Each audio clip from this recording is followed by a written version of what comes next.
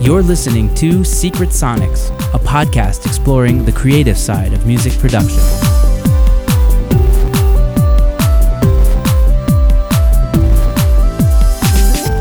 Hello and welcome back to Secret Sonics. I am your host, Ben Wallach. I am joined today by Eric Sarafin. Eric Sarafin is a gold and platinum award-winning record producer and mixer.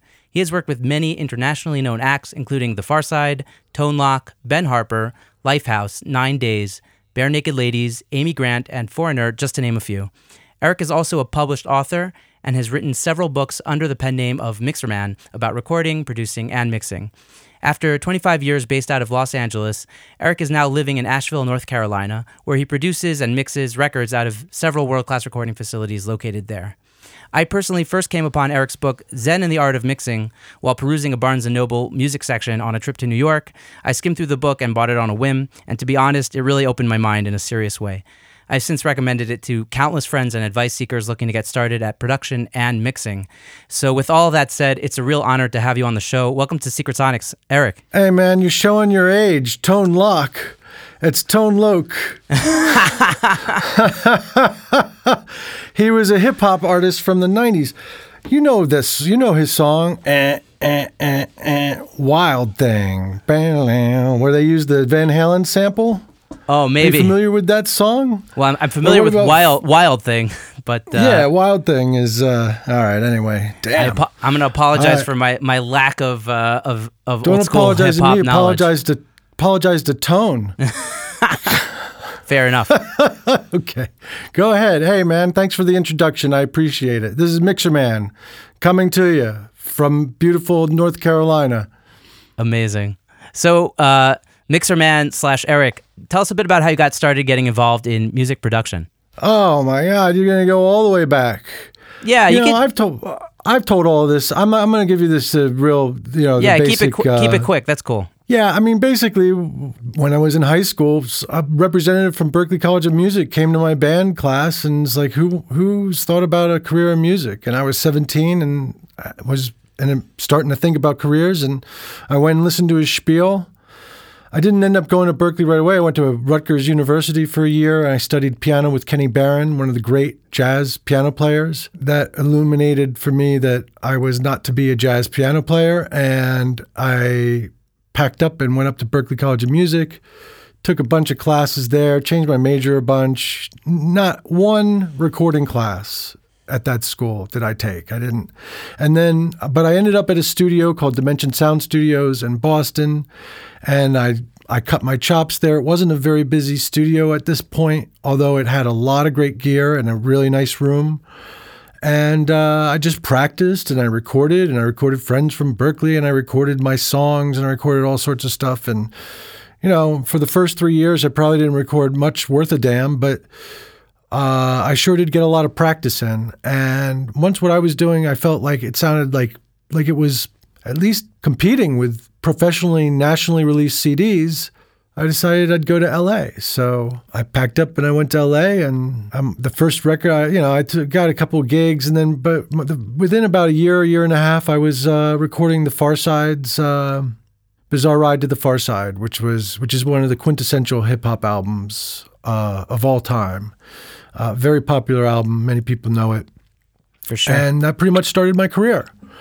I recorded that album. I mixed some of the songs. And I went to LA to become a producer, but I found out pretty quickly that I was good at mixing, and people thought I was good at mixing. And so there was a lot of work for that, and mixing paid well. And so I ended up doing that for, I almost mixed exclusively for years, probably 7 years or something. And then I started taking other gigs and recording with other producers and stuff because I was having trouble making the transition from mixing to producing. Labels, they didn't view that as a viable stepping stone to producing, oddly. So that's it. That's the quick. Amazing. The long quick. So what do you look for in an artist when you're trying to see if it's going to be a good fit working together? Well, I mean, the whole beginning process, once I decide that I want to produce someone, is that process. So it's a two-way street, right? So it's got to work for me. It's got to work for them. both. It's their album. They want to hire someone to do their album. It doesn't matter whether I'm going up against a guy that's only made one record or a guy who's got a discography that just shits all over mine. It makes no difference either way. The sale is the same. Mm-hmm. I'm going to work with this artist or this band. I want to listen to all their songs. We're going to have a conversation about their songs. We're going to talk about which songs I feel are best, which songs they feel are best. We're going to talk about their lineup, the arrangement, the record. I'm going to start to have some vision as to what I want to do with the record. If I don't, then we're going to rehearse, and at that point I will. We'll do pre-production. And so I don't even really... I'll talk money before pre-production just so we can make sure we're in the right ballpark, but I won't collect money until after I've done pre-production. And I do that partly because it makes the artist and the band more comfortable, especially if they're independent. Label doesn't care so much, but the artist and the band can and will. And I do that because I don't want to necessarily get committed to something that I'm not feeling anymore, you know? Yeah. So it takes... I got to work with a band, and I just had a band here last week doing pre-production and rehearsals, and, I got to work with them and work with parts and change parts and just make sure that what I'm bringing to the party and what I see as a vision is something that excites them. And if it is, then we're good to go. Yeah. And if it's not, that's okay. We've saved ourselves a nightmare. Right. So, So you kind of use to me, yeah. Yeah, go ahead. No. Yeah, I was just going to say that it's like you're using the pre-production process to see if it's a good fit and see if the vibe is right and both sides are happy. Yeah, for the most part, yeah. And make sure I'm not getting involved with someone who's crazy. I mean, you can talk to someone and they'll tell you all the right things, and then you get in there and you realize, oh, this person's going to do nothing that I ask of them. Okay, I don't want to do this gig. It's not a problem. I don't get mad about it. I would get mad about it if I got into the gig and they're not listening to anything I say. That's why I got to make sure that, we're going to make the album that I foresee here. Yeah. And I'm selling them on the album that I foresee. I'm selling them on my vision. And when we're done the album, a lot of times we'll get really deep into a project, right? And there might be a song or some issue where they're like, well, I think this is pulling it this way too far. And I'll point out, hey, we talked about all of this stuff in advance. And now you're talking about bringing this somewhere that we didn't talk about. Yeah. So I use that. I use those long conversations that we have and that time that we have and that trust that we build to hold them to account and to keep them disciplined to what we decide we're going to do. That doesn't mean that someone can't make an audible and I can't say, oh my God, that's totally right. And we go and do it and go against the plan. But I'm just saying that artists, people like to second guess themselves at a time in the process when they're no longer fresh. And more times than not, you're going to make bad decisions at that time. Your best decisions are made early. Mm-hmm. Stick with them as much as possible. If you made an early decision that was a disaster and you got to start over. But I'm hard pressed to break something down and change something that I had set up and envisioned from the beginning. Uh-huh. So you get very clear on the goal that you have in your brain, basically. Yeah. I mean, when you think about it, it's all hit or miss anyway, right? Yeah. We got a song. We can argue. We could debate whether that song's going to be a hit. It's kind of a useless debate because no song's a hit until it actually has sales. So now, whether it's going to get a reaction or whether it gets the most reaction, that's fine. So we can talk about which songs get the most reaction. But, basically, if we treat the process like every song is the most important song in production we've ever done, we're never going to get done, or it's going to take us 13 years, like Tool. Yeah. But I didn't listen to that album, so I'm not commenting on it. So, but if I keep us focused and we make a plan, we stick to the plan, and we finish the record, well, then we can evaluate the record for what it is. And, a lot of times I'll record a couple extras. That's less so nowadays than when labels' money was behind it. We'd record extras because sometimes you record a song and it doesn't come out the way you wanted it. You know, that's just the way it is. Or it didn't come out as great as you thought it could be, or you think you can make it better. That's all fine. That's all good. But more times than not, I'm going to help deliver a product that's going to do the song what it needs to do, and it's going to be great. But sometimes, you know, there's a decision, okay, that didn't come out as great. So if you treat the process not so preciously and you treat it like, I got to make my decisions, trust my decisions, and go with them. I've been making records a long time. I know what I'm doing. So I'm going to trust myself. And if I trust myself, good things happen. It's like the Malcolm Gladwell Blink thing, you know? You make those instant decisions like really quickly. I'm not familiar with the reference. No, it's okay. It's a book by. Is that a movie? Oh, no, it's a book. It's about, you know, people that have done something long enough. They make snap decisions that are usually correct, basically. Exactly. But I actually advise, even when you're brand new at this, that you do it the same way. And the reason that I advise that is because, you know, you could argue, well, I'm learning, so I want to take my time. And no. Yeah, totally. You learn by finishing. Yes, 100%. You finish.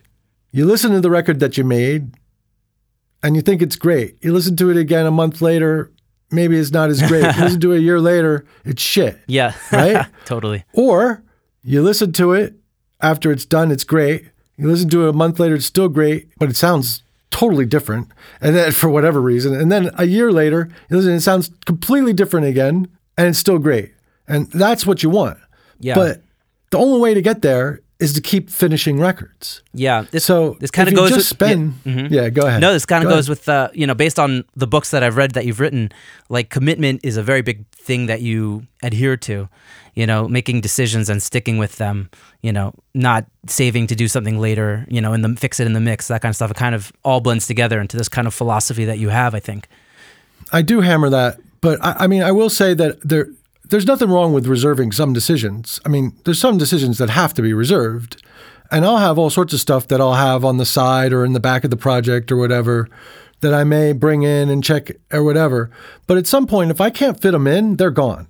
You know what I'm saying? But I don't just leave them in there and keep them in there and keep them playing all the time just because I recorded them. Like, I'm trying to find the arrangement as I produce the record. So first, we're in tracking. If it's a band, we're in tracking. So I arrange the record with the players and with the lineup themselves, right? Mm-hmm. And then we do overdubs. And then we're building upon what we've done with the tracking. Or we're starting from scratch. We're programming. And we're programming the record. And we're building a one thing at a time. But it's okay to reserve decisions, but not important ones. Not ones that are critical to the record, right? Mm-hmm. So they could be critical. They could turn out critical, but like they aren't yet. So hopefully I didn't just confuse the shit out of people. No, I like what you're saying. You talk a lot about pre-production. Is that something that you also do with singer-songwriters, more program stuff, or is that more something that you reserve for bands? I can't even think of a singer-songwriter that I've worked with in a long time. I mean, I guess you could say Ben Harper is a singer-songwriter, but yeah, I mean, he's always had a band, so that's true. You know, and that's roots anyway. It's a whole different thing. So, singers-songwriters, I don't gravitate towards it because they kind of just are what they are. They are meandering. There's no band. If there is a band, it's a side band. Right. At that point, what are we making? We're making a singer-songwriter record with a band. It's all very confusing. So that's not to say I wouldn't work with a singer-songwriter because I'm not particularly fond of country, but I've worked with a country act that I loved, that I adored. So there is no genre that there isn't something in it that I like, but there are things in that genre that I don't gravitate towards. I got you. Okay. Does that make sense? Yeah. So it sounds like you're mostly, for the most part, working with bands, groups, ensembles, I guess, coming together. Yeah. For the most part. I mean, I do work with some artists, but usually they have a band too. Usually they're an artist with a band, you know what I mean? So pre-production is pretty much always a part of your process.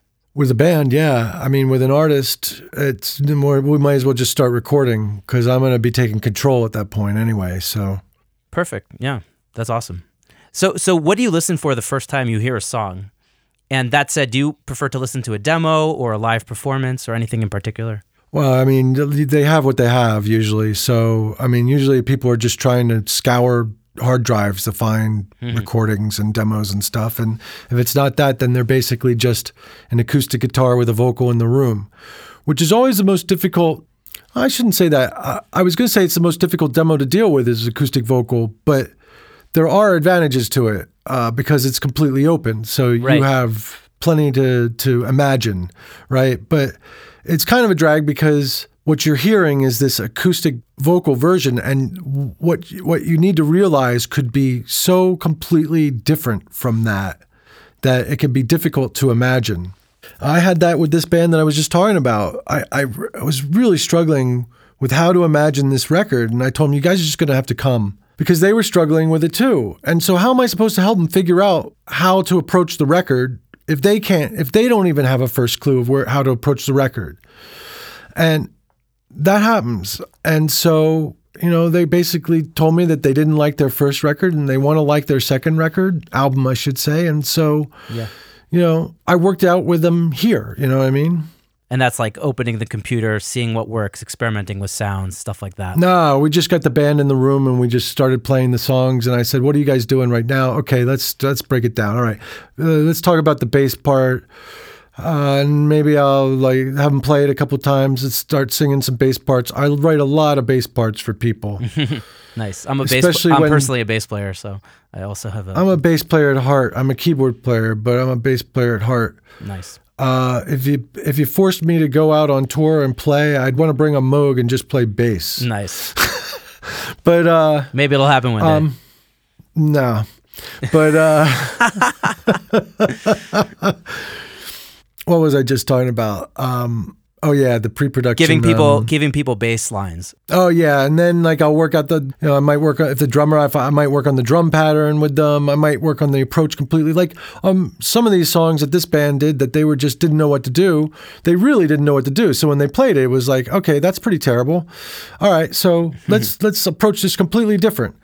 And one song I had them play a snare roll kind of vibe beat, and one we did a tom kind of beat and whatever. And we just went outside the box a little bit with the stuff to try and find something that brought it out of it was a little straight ahead, so we wanted to pull it out of that a little bit. Anyway, that's the process. Got it. Okay, so take us on a tour through the creation of a typical song. Chronologically, how does it come together? It's so different. It just depends. Every act is different. I'll approach every act completely differently. Well, not completely differently, but with rock bands, I'll typically track as much as I can in one setting and at a studio, and then I'll overdub and fix things, and I'm kind of mixing as I go along. One of the things I do is, let's say I go to the studio, I record 10 songs, basic tracks, bring them back to the house. I go through them, I do mixes. I make mix sessions of everything. Now, my mix sessions have multi-outputs because I'm going through my Dangerous Convert 8s, which are my D to A converters. Mm-hmm. I have 16 of those.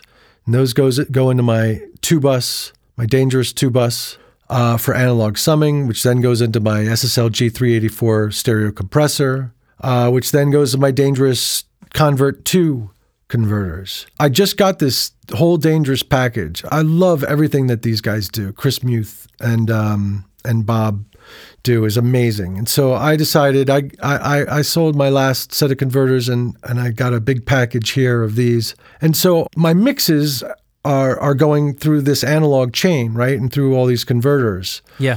But recording, I don't want to do that. So what I do is I do a rough mix of what I've got. Let's say it's bass, drums, and a guitar. It's probably bare bones. Probably haven't done a lot of overdubs. And I will make a mix of that and into a session, and then I'll print a stereo mix of that, and then I'll open a new session. I'll put that stereo mix in.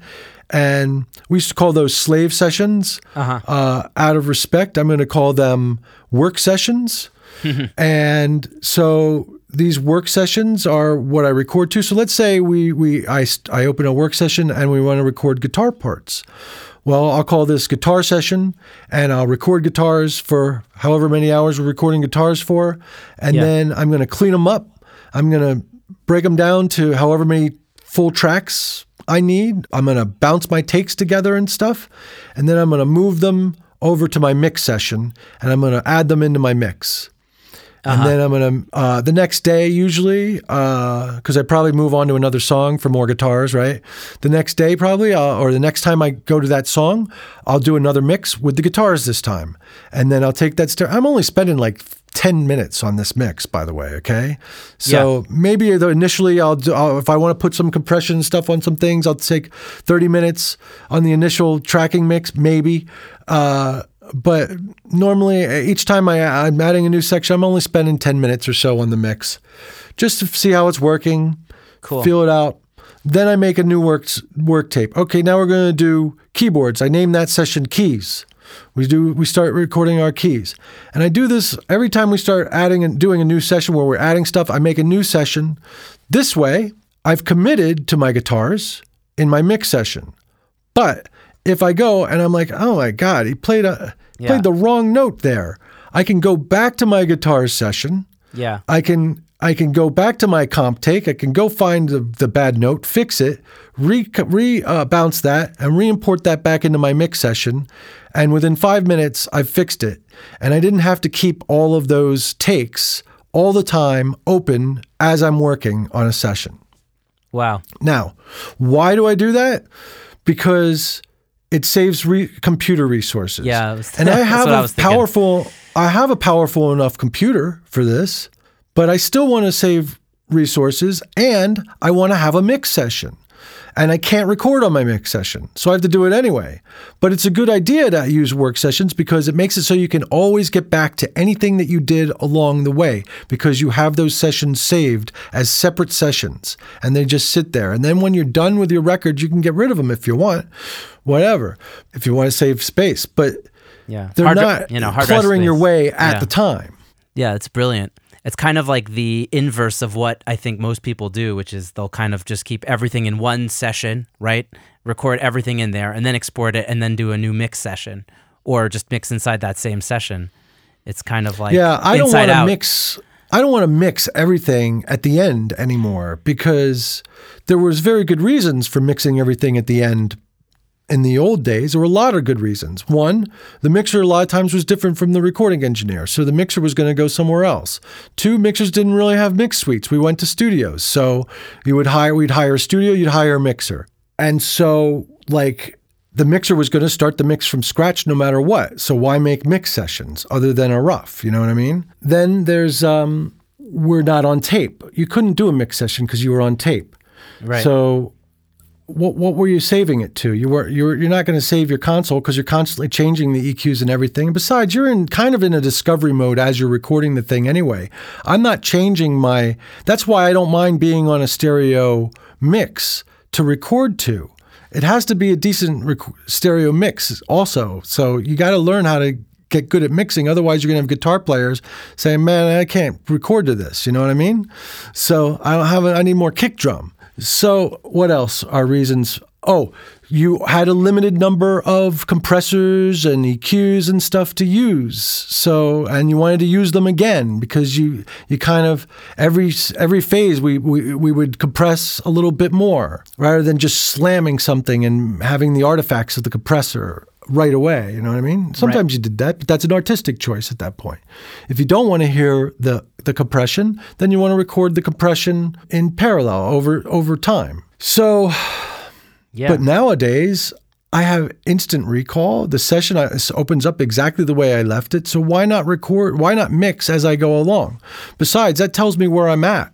Yeah. Really, So by the time I'm done, there's still a mix process. I'll probably go in and kind of re-hit it for an hour, but I really shouldn't spend much more than an hour on a mix of a production after I've gotten everything done. Wow. Brilliant. So it's kind of like everything comes in stages and at the end it's pretty easy to finish it up. Well, you've done all the work. And if on occasion I get to my mix where it's at and it's just a disaster, then I don't usually put too much automation in my mix session until I've really got most of the stuff in it. You know what I mean? Yeah, when the arrangement is basically complete. Yeah, for the most part, yeah. And I might do some. That's that last hour of work that you're putting in, basically. And a lot of times, I won't even do, let's say I have a guitar part where the guitar player played the verses and he played the choruses on the same guitar, but I need the choruses like 3 dB louder on the guitar parts, right? Well, rather than automate something like that, I'll just clip it. Yeah. I'll just cut it and then just make a new track and move it to the new track and then set the static level a little louder. That way I'm not trying to work, within automation at a time when automation is kind of a pain in my ass, you know what I mean? So yeah. Also, I do that anyway in a mix also, because if I can avoid doing an auto move, then that's better, because then when I decide maybe I only need that guitar 2 dB louder in the chorus, all I have to do is grab the fader and bring it down 1 dB rather than to go in to the automation line and go find the 3 chorus events and bring them all down 1 dB, Yeah, totally. So it's about efficiency. Totally. I find I'm using less and less automation these days, except for lead vocals, That's because everybody compresses everything so much. It's kind of nice. It's good. Everything's super compressed these days. Yeah. I'm saying I do less automation because I'm doing a lot of clip gaining. Yeah. Oh, there's that too. That's what I started doing recently is like, I used to just leave the levels where they were at, and the levels are all over the map. I mean, it's amazing. People will print really low, people will print really hot. And so, like, sometimes my faders will be like so far down. It's really kind of a drag. And so, I'm in Logic and I just they have the gain now on the side in the inspector. So now I just go through and I gain everything on my initial pass of balances just to get things in the ballpark, so that when I really start to get balances in earnest, I'm pretty much starting with all my faders at 0. Yeah. Oh, that's a good idea. Thanks for the tip. That's brand new, that one. Yeah. No, but it's great. That's because they're adding all these features to DAWs, and maybe people have had that feature for a while, but they've added it in such a way in Logic that it makes sense for me to use it now. And so they make life a lot easier, these things. Yeah. And Logic, I also use Logic, and it's just getting better with each version. Oh, for sure. It's an amazing program now. Yeah, it's super strong, even for editing audio. Everything. Anybody who says, I don't use Logic because of the editing, hasn't ever edited in Logic, or if they did, they didn't spend the time to understand how to edit in Logic. And then if you say, well, why can't I edit like Pro Tools? It can. I could set it up exactly like Pro Tools. It's ridiculous. Except you won't have to deal with fades, because Logic automatically finds a null point for you. You know how rare it is for me to get a pop? Yeah, I never have pops either, so. You can do it, but you gotta try. Nice. Yeah, I kind of tell people that Logic is, I think, the best combination of getting the creative juices started, with the VSTs and everything, and also having great editing and mixing workflow. In any event, yeah. So do you use any templates? Oh, yeah, I have templates for sure. I have one that I call the big template. And for some reason in Logic, the templates are a little screwy. I have one that has all sorts of, reverbs and stuff and all set up and everything. But when I open that session, for some reason, the dry is on. It doesn't realize that it's a return. It's on a reverb return. And then the dry volume is up. So I got to go through when I open the template and take out all the mix, all the dry information and make them pure wet. That's kind of a drag.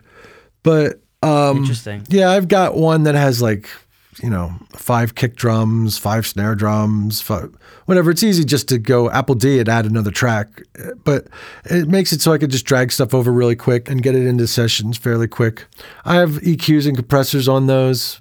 I'll pop them in. I usually reset them. There's no presets that I use as far as that's concerned, because everything's different. Yes. So once I get my levels, I guess then, that's new, me getting the levels on the clips. But once I get those, then I start bringing in the compressors and the EQs and everything. And I always start from the bottom of the mix and work up, because we're dealing with a foundation. The bottom holds the mix up. If the bottom falls apart, the mix crumbles. So we may as well start there. And I build it like it's a house. And I build it up. And then once we got the structure up, then we start to do the fine tuning and kind of fuck it up for a while and then bring it back again. Nice. Do you have any favorite creative tools? Anything that you use a lot that gives some mojo. You know, I don't ascribe any emotion to any tool other than tools that help me solve problems. So that could be any plugin at any time, really. I will say this, though. You know, a lot of people these days are recording with, interfaces, or their preamps are in their interfaces. And so there is an analog component to it, but it's not the same as an analog preamp. They're modeling. It's a model, they're modeling distortion on those things. So as a result, a lot of interface preamps don't actually offer a lot of distortion. And when I say distortion, everybody thinks, really obvious audible distortion. Not all distortion is obvious or audible. I mean, it is audible, but you have to be trained to hear it. So, there is slight amounts of distortion that a good preamp adds. In fact, that's what I would argue is what makes one preamp more valuable than another. In many cases, is how they distort. Yeah. The Neve 1073 is outrageously expensive. I wouldn't pay that kind of money for a 1073, even though I could probably say with confidence it's probably the greatest preamp ever invented. But it's so expensive because of the way it distorts. When I crank that gain up, if I have a tom, I can make that tom do just the most amazing sing with the distortion from a 1073. So because so many people are recording without distortion, it becomes important to impart distortion. Yeah. And so the one tool that I use more than anything else these days to deal with this is the Decapitator by Soundtoys. It's the best sounding distortion on the market that I've heard. This is a 9-year-old product, so there may be other products that have caught up at this point, but that changed the game when Soundtoys, when Ken came out with that plugin. And Logic's got a good distortion plugin, but it's not quite like this. That Decapitator is especially on low-end instruments, and distortion generally reacts better to low-end, but on low-end instruments, the Decapitator is just the best. You will frequently find it on my kick drums. You wouldn't know it by listening to a mix necessarily. Some you would, others you won't. Just because I put the decap on there doesn't mean I'm distorting the shit out of it.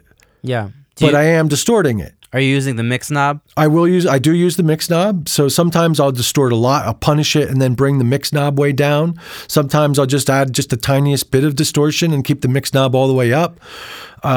Sometimes, a lot of times I love that the thump on that Soundtoys because it adds this extra low end thump to your signal. So, it's probably the best bass amp plugin out there right now that I've used anyway. Yeah. I mean, I put that thing on, I swear to God, it sounds like I've just plugged in an SVT. And that may sound ridiculous, but I'm telling you, that's my reaction when I do it. I'm just like, I don't even know why I would even want to bring in one of those refrigerators again. The SVT Ampeg combo. Yeah. So, yeah, the Decapitator distortion, that entire Soundtoys plugin line is completely useful. Yeah. Everything he makes is there's probably 8 or 9 plugins that in that package that I rarely use, but when I use them, they fix things. That Filter Freak, if you get a really horrible kick drum, the worst kick drum you ever got, I don't care what it is. It could sound like, you know what I mean? Like a little fart. And I could put that thing in the Filter Freak and make it sound like a legit kick drum. I have no idea, and I don't know how. I don't even know. I couldn't tell you how I do it. I just turn the knobs. Yeah. But that thing is just crazy for fixing fucked up shit. That's awesome. So do you do anything specifically in your productions that you think gives you a trademark sound? Well, for the longest time, I was mixing with more low end than anybody else. That's not the case anymore. Everybody finally caught up to me. Thank goodness. In 1997... Yeah, exactly. And there's a reason for that. I came in young in the 90s and I'm like, fuck this. I want low end on rock music. And the big rock mixers who had been mixing for 20 years were like, fuck this. I'm not changing the way I mix just because we changed formats. So I'm highly paid. The labels love what I do. I'm going to keep mixing the way I do with no low end. And so there was this transition. And then you would think that it would only have taken 10 years for people to bring low end into their music. But then what happened is we had the loudness wars. And that also affects the low end, because the louder you want to make something, the more the low end distorts. So you got to kind of remove low end when you want to make something loud. Right. So now that the loudness wars are over, it took, 25 to 30 years between the true end of vinyl to finally get the low end curves, full range mixing. Yeah. And then the crazy part is, you got Beats and all of these and Bose and all these guys that add all this low end to their consumer products. Right. But we're mixing full range now.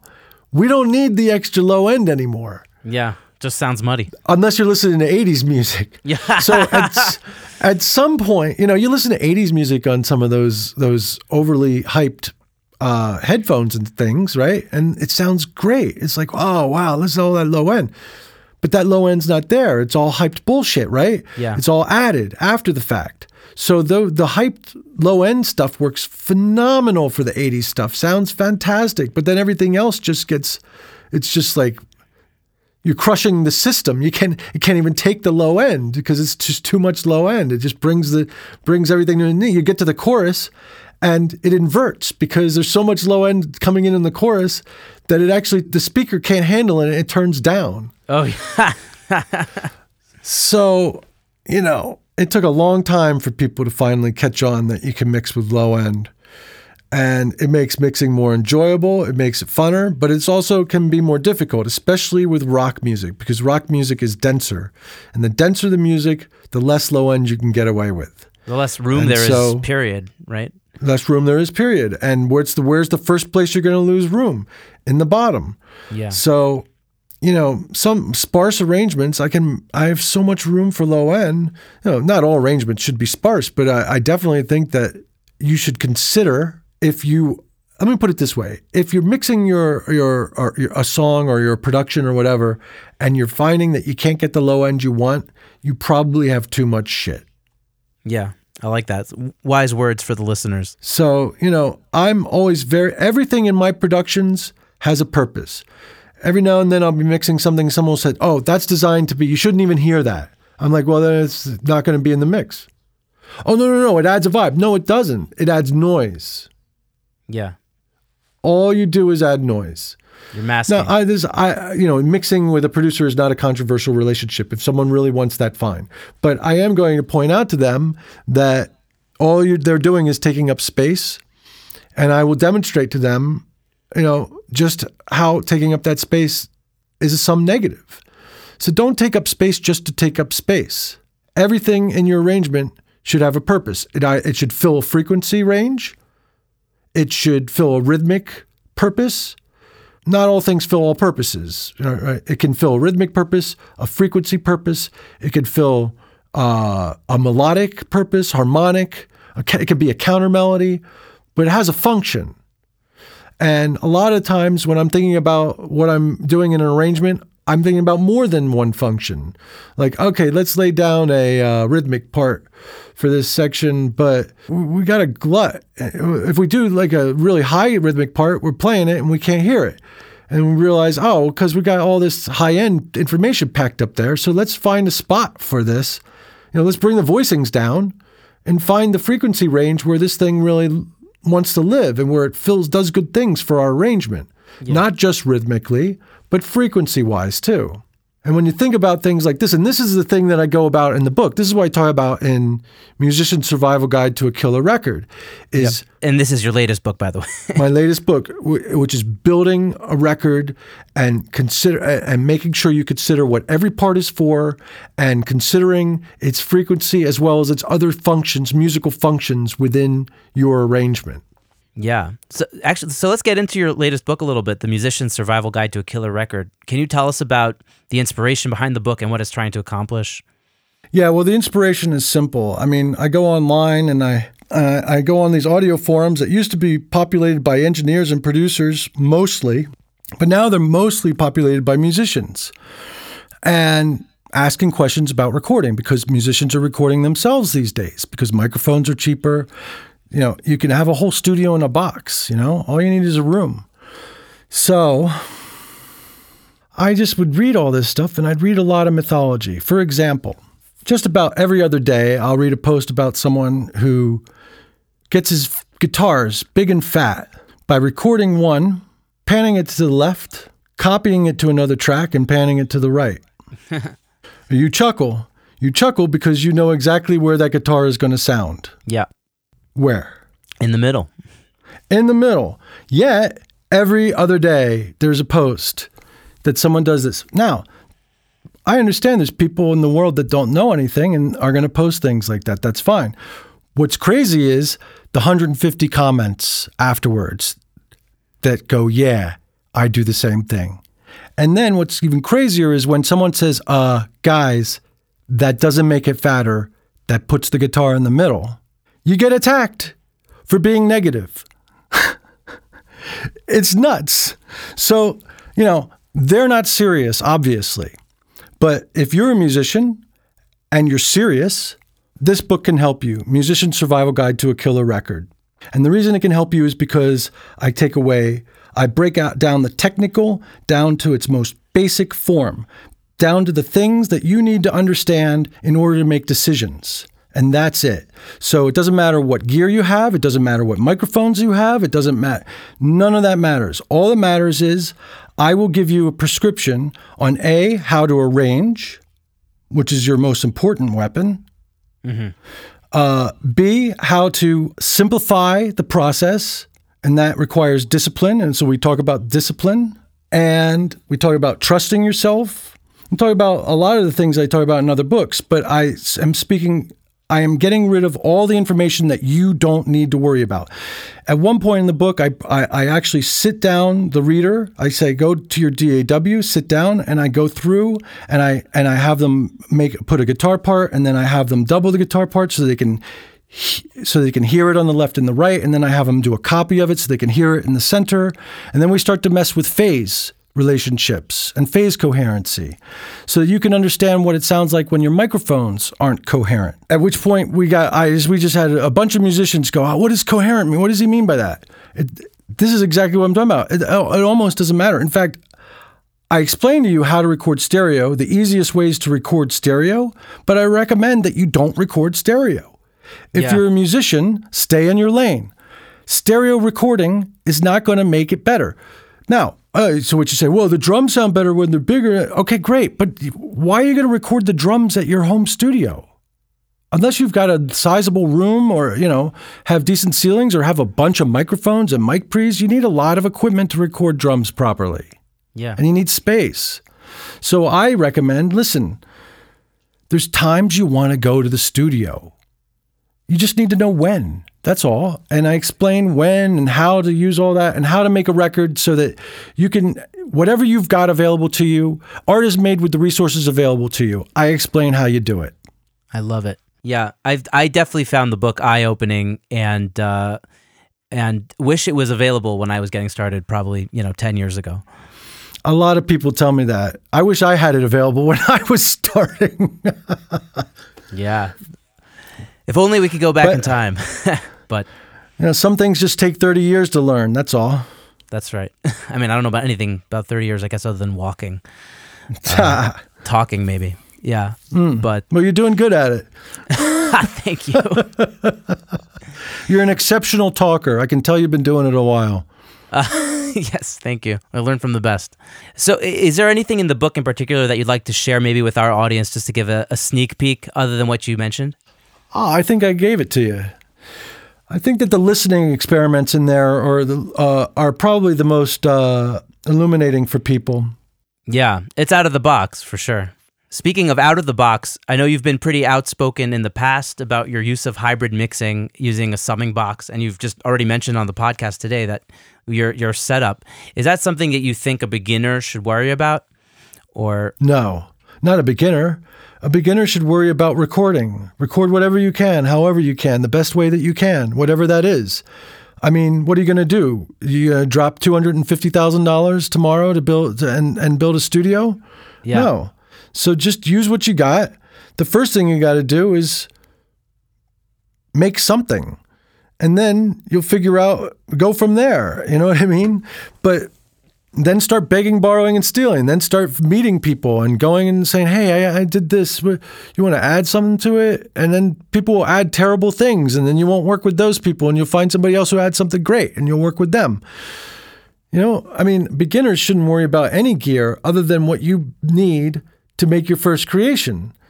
And then you grow from there, like everybody else. But what's going to happen is if you go out and you buy every plugin, you buy every plugin package, and you buy, the best of this, and you buy all this stuff, you don't know how to use any of it. So you got to learn how to use all of it. Wouldn't it be better just to learn one thing at a time while you're making stuff? Because if you have to learn all of it while you're trying to record, well, then you're not concentrating on what you're recording. So that's kind of a waste of time.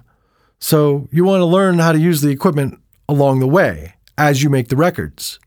Yeah, and also you'd be totally overwhelmed. That's what I'm saying, yeah. You'd be so overwhelmed. You have too many options. You already have too many options. When I was working at, Dimension Sound, the very beginnings of my career, there weren't that many options. There really weren't. There was a plate. That was it. I bought an LXP1, a Lexicon LXP1, because we needed another reverb in there. Something a little more modern. We had an SPX 90 because they were cheap. But, I had two 1176s, two Pultecs available. Didn't have a ton. I had what was that? Dynamite. The Dynamite. That compressor is so good, the Dynamite. And you probably never have seen one. Nope. And so, I didn't have a lot of options. I don't know how people are supposed to make a record with all the options they have today. So I would say the discipline in the beginning is just concentrate on making the music. And you're going to hate the sound. It's going to sound terrible to you. That's okay. Your first recording is going to be terrible. There's no way around that. Yeah. If you take 10 years to make it, it'll be terrible. So that's why I say earlier, just finish records. Just make your art. It's art. Make it. You don't know if it's good until it's done. Love it. So, yeah, you basically answered my last question that I was going to ask you. So I think that's... What was that? Yeah, some wisdom you could impart on somebody getting started in music production. So all right. Well, I think you nailed it on the head there. So I think we could leave the audience with that to think about. How can our audience find out a bit more about you? Type Mixerman in Google. Ignore the Ethan Weiner hate site, though. That guy is fucking crazy. Ha! What the... He's like, every night, like, you go and you read it, and it's like the ramblings of a madman, all because he got into an internet fight with me. What a loser. Anyway, so I have my detractors. But yeah, just type Mixerman. You can go to my website and find all sorts of things about me on there. Awesome. Well, I'll put links in the show notes to your website and to check out your latest book. And yeah, thank you so much for joining me on the show. It's been great speaking with you, and I loved hearing your wise words in person, face to face. Cool, man. Well, thanks for the invitation. I appreciate it. For sure. It's an honor that you joined us. Oh, listen, you can get Musician's Survival Guide to a Killer Record on Amazon. I recommend you do. It's got 63 5-star reviews on Amazon right now. It only has, don't look for a 4.32 or 1-star review because they don't exist there. Of course, I say that, not someone's going to do that. But you know what I'm saying? So people love this book. Larry Crane of Tape Op Magazine, I sent it to him. Loves the book, says he's going to buy cases of it to give to his clients because, you want to know why? Because it will make his clients better recordists. And if your clients come in with better recordings, it's going to make your job easier and you're going to be able to service them better and you're going to make them happier because you're going to fill the things that they can't do for them as a business. And you could say, well, I want to record everything they do. Forget it. That's not going to happen. Get over that. Okay? There's some people that are going to want to record at home for some stuff and should. Why do you want to be there when someone's there trying to figure out for 3 hours how apart? You know what I mean? Oh, because I'm getting paid. Well, okay, but they don't want to pay for you to be there while they're trying to figure out a part. So they're going to record at home. So it's good for them to be successful recording at home because the more successful they are recording at home, the more they're going to realize they need you as an engineer. That's awesome advice. Well, thank you so much, Eric / Mixerman. Yeah. No worries. Thanks for having me. And I guess that's it. Yeah, that's about it. So I guess until next time or whatever. All right. I'll do it again. Oh, I would love that. Okay, Eric, thank you so much. We'll be in touch. Take care. Okay, thank you. Appreciate it. Thank you so much for listening to this episode of Secret Sonics. I hope you enjoyed my conversation with Mixerman as much as I did. If you enjoyed this episode or any of our other episodes, I would really appreciate it if you would go to Apple Podcasts and leave us a rating and review. That really helps the podcast move forward. In addition to that, you can subscribe on your favorite podcast app, and you could find out more at secretsonics.co, where you can also choose an app to subscribe to on. As always, I'm open to your feedback, and I would love to hear from you at secretsonics@gmail.com, where you can let me know what you want to hear about and who you want to hear from. Also, don't forget to subscribe to us on social media. We're on Facebook and Instagram. Just search for Secret Sonics. That about wraps it up for this episode. So thank you so much for tuning in again. And until next time, I hope you guys have a great week and dig in.